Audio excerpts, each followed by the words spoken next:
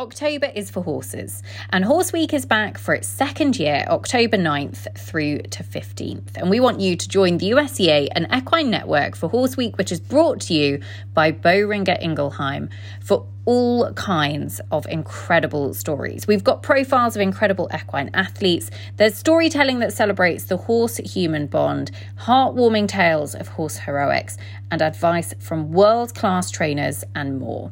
Don't miss a minute of the Horse Week action, including features starring the likes of Boyd and Silver Martin, Doug Payne and Van Diver, Bliss Hears, Anna Buffini, the Budweiser Clydesdales, and much, much more. Tune in from the barn, the office, or the comfort of your couch. Equine Network is making it easy to watch the week-long celebration from any smart device.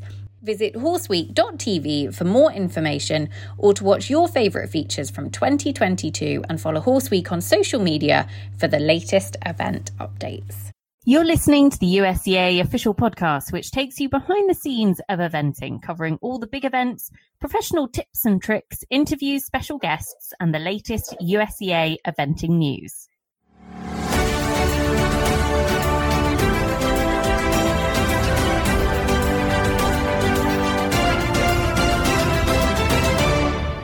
Welcome to the USEA official podcast, and listeners, I feel like we need a fanfare. I feel like we need bells, whistles. We should all be singing, because what a weekend and what a result for the US eventing team. Absolutely phenomenal. It has been building and building and building, and the team absolutely delivered a silver medal in Protoni. And on the show to kind of reminisce with us and tell us all that happened out there is none other than the man that led the US team to their first major championship team medal in 18 years, 20 years since their last world championship medal. Bobby Costello, how are you? I'm doing really well. I'm so happy that we get to speak, after all of this went down. So it's kind of fun. Instead of just prognosticating about it, we can celebrate it a little bit. Oh, absolutely. First of all, kind of set the scene for us this week. So you are now back in the US, you are home from Protoni and kind of regrouping. Yes, had I known we were going to do so well, I probably would have booked my ticket a little bit later, but that's just bad juju if you do that. So I bolted right out of there after the press conference on Sunday, barely made it back to Rome to get a flight to Paris that night because then I can fly Paris right to my local airport in Raleigh, North Carolina. So I was home by like mid-afternoon on Monday. It's kind of nice. Amazing. I bet you did wish you were able to stay and enjoy a celebratory glass of bubbles, but I'm sure there will be plenty of time for that afterwards. I think let's start off. Let's build up to the big moment that you got those medals, and I guess rewind slightly. We spoke a couple of weeks before you headed out to Protoni, maybe even a little bit further out than that, and very much the team was announced, and it was all systems go. I loved. When we spoke, actually, it wasn't about Olympic qualification. You guys were going for a medal, which I thought was absolutely brilliant. So I guess, first of all, let's talk preparation, because actually all the horses that were sort of their first choice picks, so to speak, the original 5 selected, all kind of made it through travel, quarantine, everything with no problem. So tell us about your journey out to Protoni and how that went for you, first of all. Yes, I think we spoke right before we left for France. The horses shipped to Vitel, France. There's an incredibly beautiful equestrian center / facility. Just sits on the outskirts of their really charming, cool downtown. And we were there, I believe, for about 6 days, which was just a perfect amount, couple of easy days. Got some good dressage in. We were able to show jump on this beautiful, beautiful polo field that they have. It's very similar. Ended up the footing was quite similar to the footing in Protoni. And they had enough rain while we were there, so the footing was great. We galloped. They have a couple of golf courses that are connected to the equestrian center, and one was kind of resting for the season, so we had use of a couple of different fairways that went uphill that we could gallop on, and the footing was just exquisite. all the riders were able to really kind of decompress from their crazy daily lives and just start to focus on their horses and on, producing, the best performance they could when we then arrived after a very long day and a half of travel down through actually we had to go around the Swiss Alps because I guess Switzerland, since it's not in the EU, that you have to actually skirt Switzerland, or you have to do all this extra kind of ridiculous paperwork. So anyway, the horses arrived in Pratoni in really good shape early on the Monday, I believe. And then it was all just a blur after that. All systems go from then.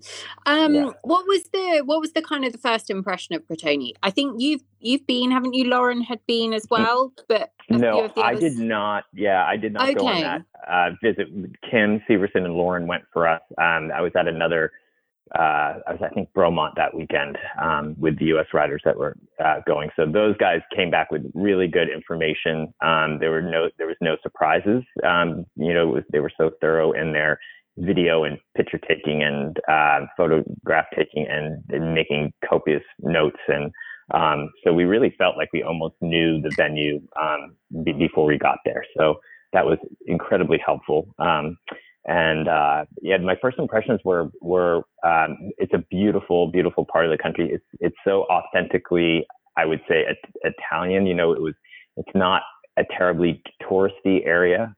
So there are beautiful old Italian towns and villages, and some set into the sides of mountains. And it was just, when you think of Italy, really authentic Italy. That's what it was.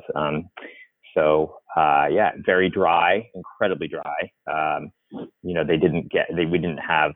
We had maybe a tiny bit of rain the whole week that we were there. And it's weird because you would think that the footing would be like cement, which it would be, say, in the Mid-Atlantic states here, with the type of soil that we have. But it was very, very dry, but the footing was soft and cushiony. So, honestly, the footing, they didn't, I must say they probably could have done a little bit more work in trying to grow more turf on the track. But I think it's a little bit comes with the territory with Pratoni, from what I understand. So it actually all ended up fine.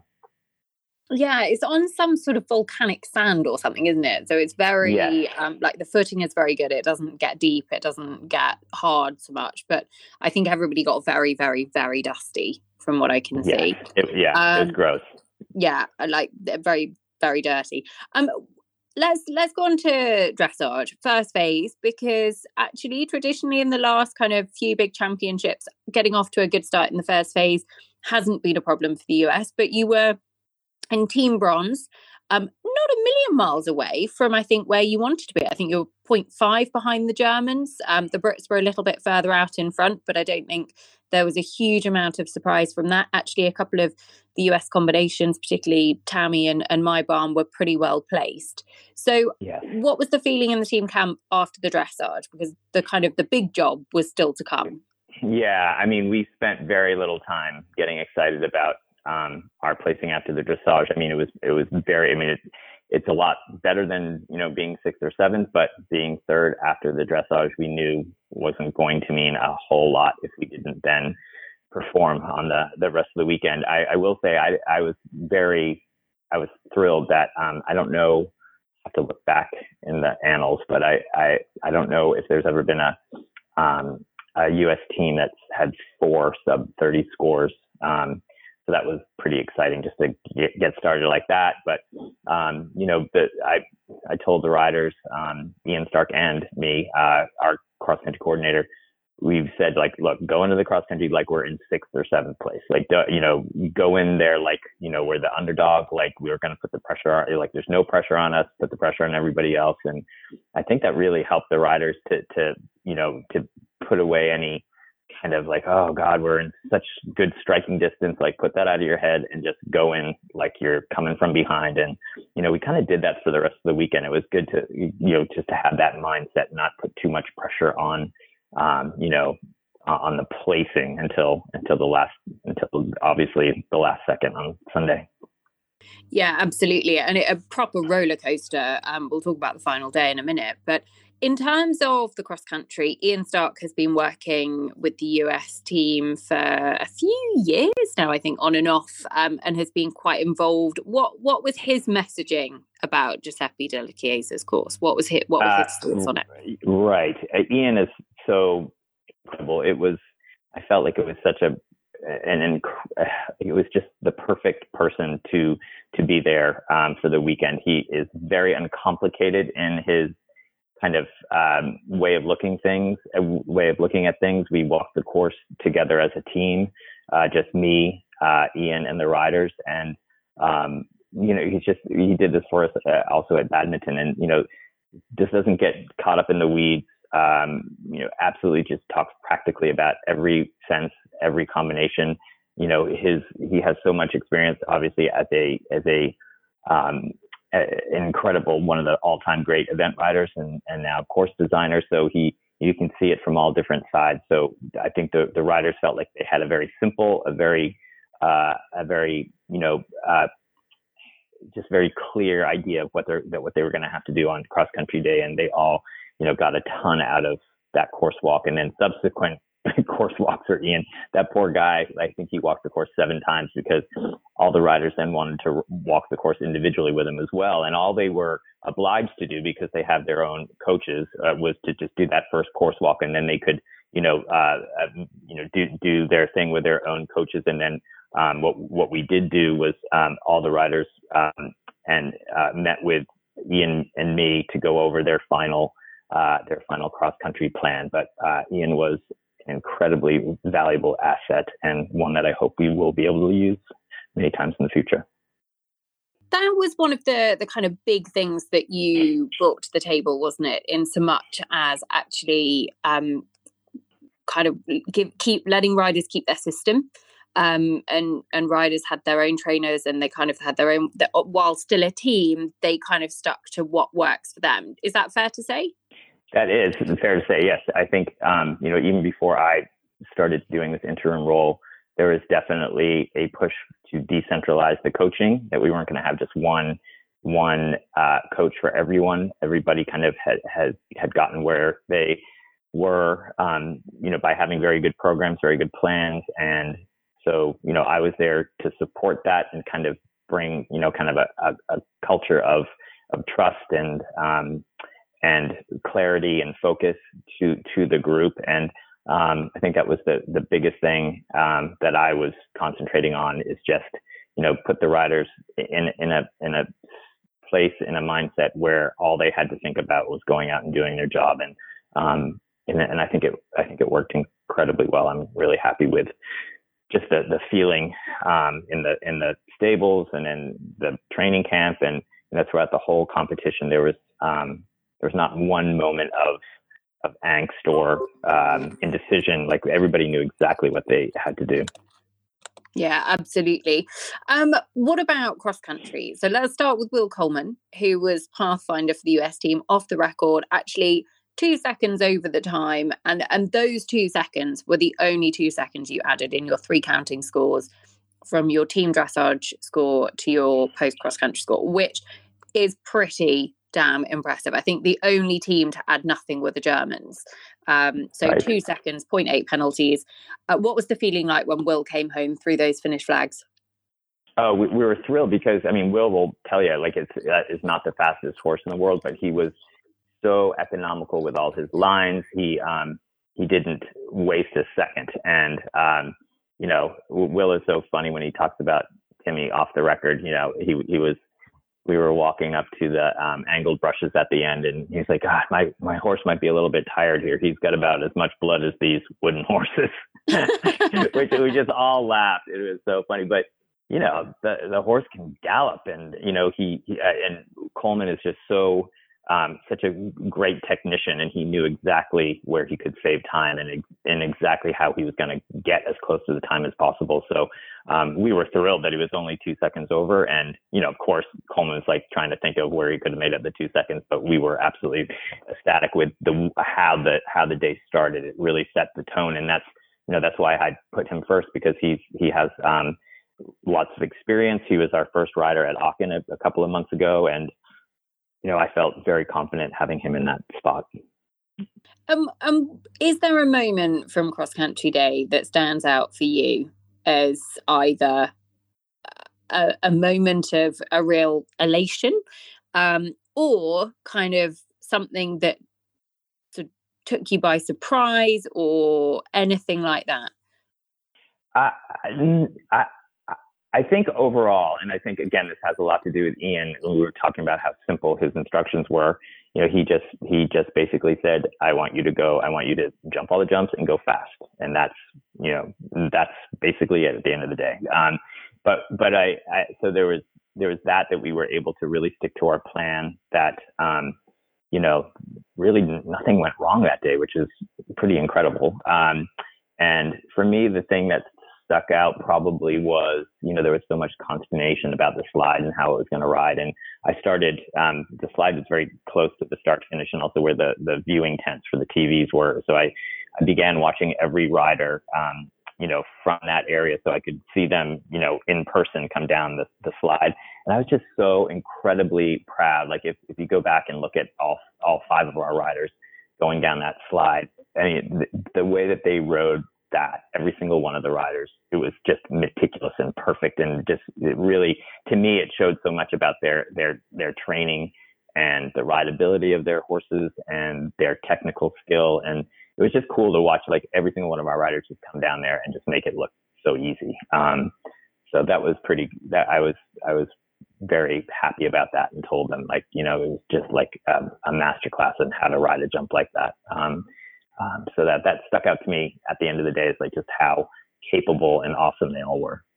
And what about at the end of cross country? Because you'd kind of, if the mindset after dressage had been, we're just going to be the underdogs, we're going to come from behind here. Actually, you're going into jumping on the final day in team silver medal position.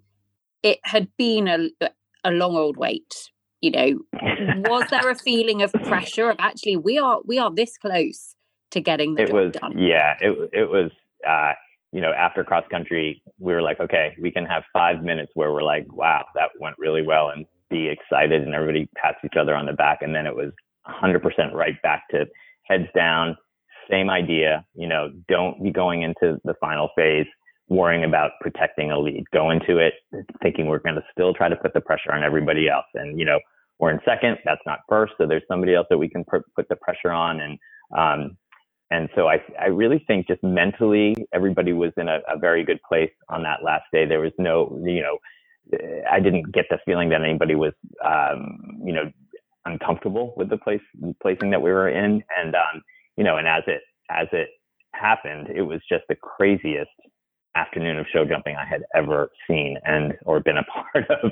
And, every single country had its ups and downs and ups and downs and ups and downs. And it finally, ended up with, where we finished by, I don't even know, like 0.2 or 1. Yeah. But it was the fractions matter at the end of the day. Yeah. The fraction, every single second, every single penalty, the slightly off, not square halt in the dressage, everything plays its part on that final leaderboard. The roller coaster on the final day, as you say, was completely real. I mean, it was 1 minute the Germans were leading, 1 minute the US were leading, the next minute the Brits were leading. It was just unbelievable. I guess, first of all, when you walked the course, there actually ended up being something like 11 or 12 clear rounds. And a good couple of those came from US riders. I think both Will jumped clear, and also Ariel Grols jumped clear as well, which absolutely fantastic. What was the thought on the show jumping track? Did you think it was going to be as tough as it was when you walked it? Was it a bit of a holy moly moment? Oh, yeah, 100%. I thought that it walked very, as big as it could be. Obviously, it can only be so big, but quite wide. And I think what was probably played into it the most was the unfamiliarity with that course designer. Like, we're very used to in the States, basically we have 2 or 3 maybe very good course designers that probably design most of our big competitions. So there is a level of comfort. You kind of know how that person designs, like that. Basically, you might say this one tends to design a little bit more of an open step. This other course designer, is always just right on the money, right on the number. But this was a little bit, it kind of left everybody a little bit off kilter because, there were 3 different lines. You jump into a line and then however many strides to a combination. It was some kind of 7 or 8 strides for 3 different combinations. And you had to know exactly for your horse how those were going to ride. Like you had to know your horse well enough, know about his length of stride. And, especially that last combination where you could either go on 6 or 7. And it was very, very exacting. Like, I don't know if there's too many horses that went in 6 that didn't have the A element of the combination down.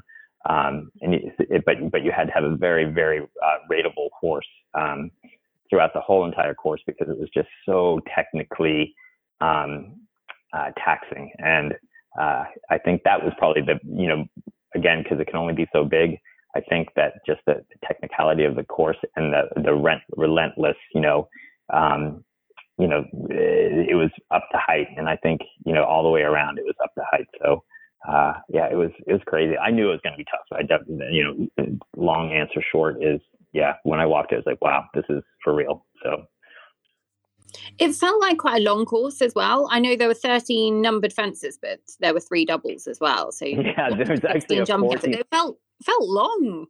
Yeah, there was actually another jump on the course it didn't have the flags on it, but it did have the number 14 by it. So I think he was hoping to even have one more jump, but it ended up being 13. And the course was 90 seconds long, and which is on the longer side. So. Yeah, it was pretty, but it's a world championship. It's as it should be. And a lot of people are saying like, oh, maybe was it a little bit too hard for eventing, show jumping, but the riders are getting it so good. We're on jumpers for the most part that can handle those types of courses. So, I didn't think it was unfair. I just thought that, wow, you needed to be on a really good jumper and you needed to be riding pretty darn well to even have any hope of having a clear round or even just 2 down. 2 down was not a bad ride, not a bad round for the day. So it was not at all. I know some very, very good jumpers had rails down, but there were still plenty of clear rounds, which I think is also very kind of reassuring. Because it feels very doable. That moment that you discovered you'd clinched a team medal. Can you put it into words? Well, yeah. Funnily enough, I thought that we had won the bronze because it was we went from anywhere. Okay, we're in gold medal position. Oh my gosh, I think we've dropped to 4th. So but I thought at the end it's like, oh, okay, cool. We settled on the bronze. That's amazing. Everyone was so excited, and it was like 15 minutes later when we were kind of getting all the riders getting ready to go in, and they called the U.S. to go up next. And I was like, oh, wow, cool. We're in 2nd. So that's cool. Because it was just so crazy. It was hard to follow along. Yeah. And everybody was just, ecstatic and happy. So it was just another little bonus. But but to answer your question, it was pretty amazing because everyone knew it had been a very long time since, we could celebrate as a country, as an eventing the eventing in our country could I don't know. It was just an amazing feeling that almost everyone could celebrate it. Like everybody at home, not just our riders and and grooms and owners, but everyone back home, I think was just so happy that they could, instead of there being consternation at the end of another championship, people could finally celebrate. So it was an amazing feeling, and it was cool just to be a part of it. And I guess 4 years on from the Hearth of Tryon of not getting that Olympic qualification, there's also that kind of big old sigh of relief of actually box ticked, job done, Paris Olympics qualification ticket in the bag. Yeah, absolutely. Like I remember for me, and I was just a selector then. After Tryon, I thought that was like just personally, that was like the lowest point that I felt like, where we were as a country. It was like, God, are we ever going to figure out how to win medals again? And it seemed like as hard as everyone was trying and, even improving, it just seemed like it was always such a unattainable thing. And it's like, when the hell did that happen? That we were in a place where, we were going into these championships, not really even thinking that we had a chance. So, but I don't know. The feeling was just different this time around, and I don't know if I was setting myself up for failure or what. But anybody that wanted to listen, I was saying, like, we're going to go and win a medal. And I don't know why I felt so strongly about that. Obviously we have super riders in our country who are actually on some very good horses at the moment. But I just had this weird feeling that it was the time, and I'm glad it worked out. Yeah, absolutely. And I know, it's always difficult, isn't it? Because when some rails fall on the final day, you think, oh, what could have been? And I know at the end of the day, the team are all massive, massive competitors. And I think we'll be striving to kind of say, come back in 4 years' time or in 2 years' time for Paris and be able to kind of make it onto the individual podium as well, which was a very, very real possibility at times here in Bretoni.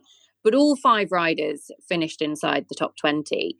I'd also like to just give a special shout out, and I think we should really kind of focus on just how impressive her performance was as well, for Ariel Grold and Leah Moore Masterplan, who were 11th. They finished on their dressage score. They were one of only 5 combinations to finish on their dressage score. I think I'm right in saying they were the only US combination to finish on their dressage score as well, which was an unbelievable achievement. Yeah, and it's so funny, and she was, and she is not one to bluster or she is not cocky. She is not, has no ego whatsoever, but she was saying right after her dressage test that she's going to finish on her dressage score. And I was like, anybody who doubts that she's going to do that is a fool, because she is not one to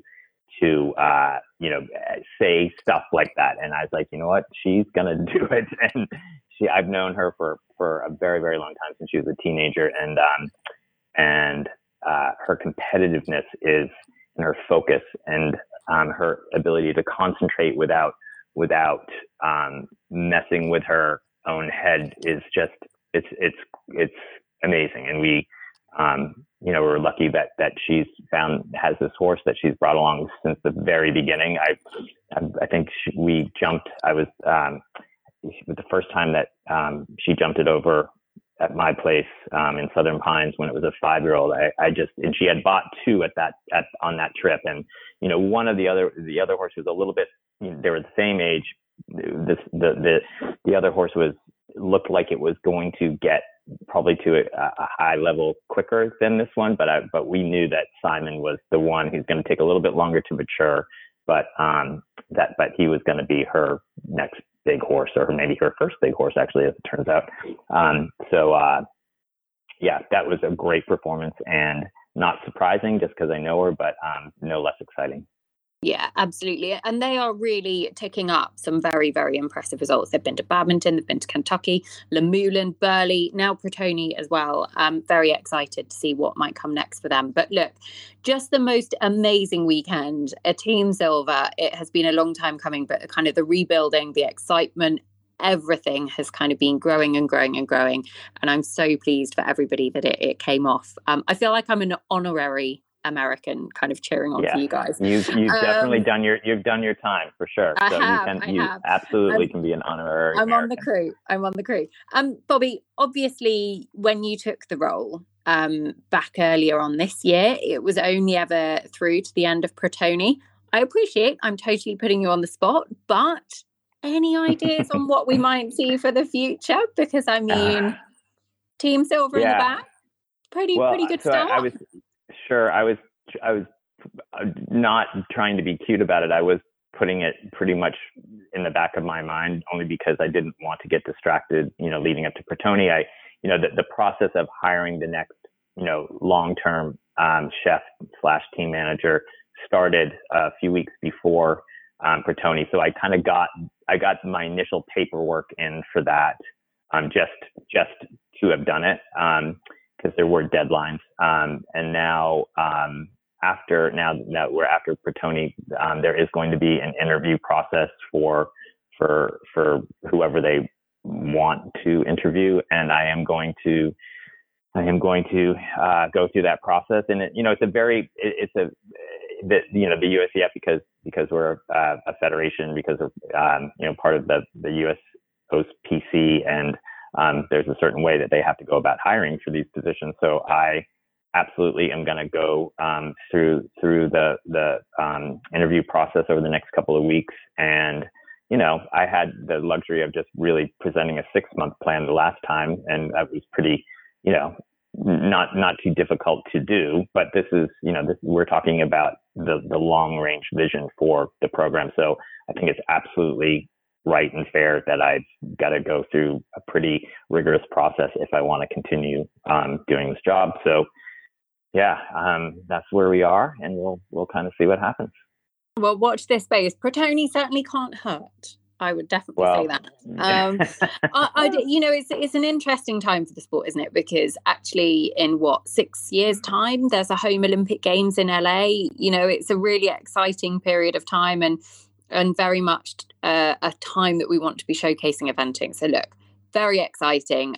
Thank you for all the hard work this year. Thank you for sharing it so candidly with us as well. It has been so lovely to have you on the show and hear all about it. And I'm sure there are plenty of listeners all over the world that are just as invested, even if they're not American, and just as pleased for everybody. So thank you. I can feel it. That's great. Thank you very much.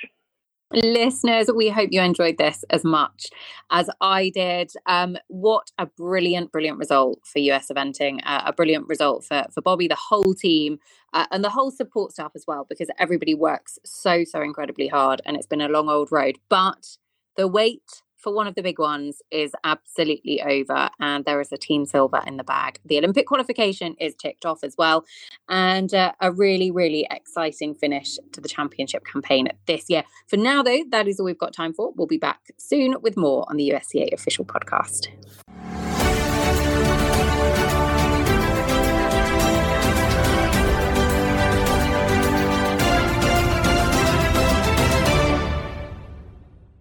Thanks for listening to the USCA official podcast.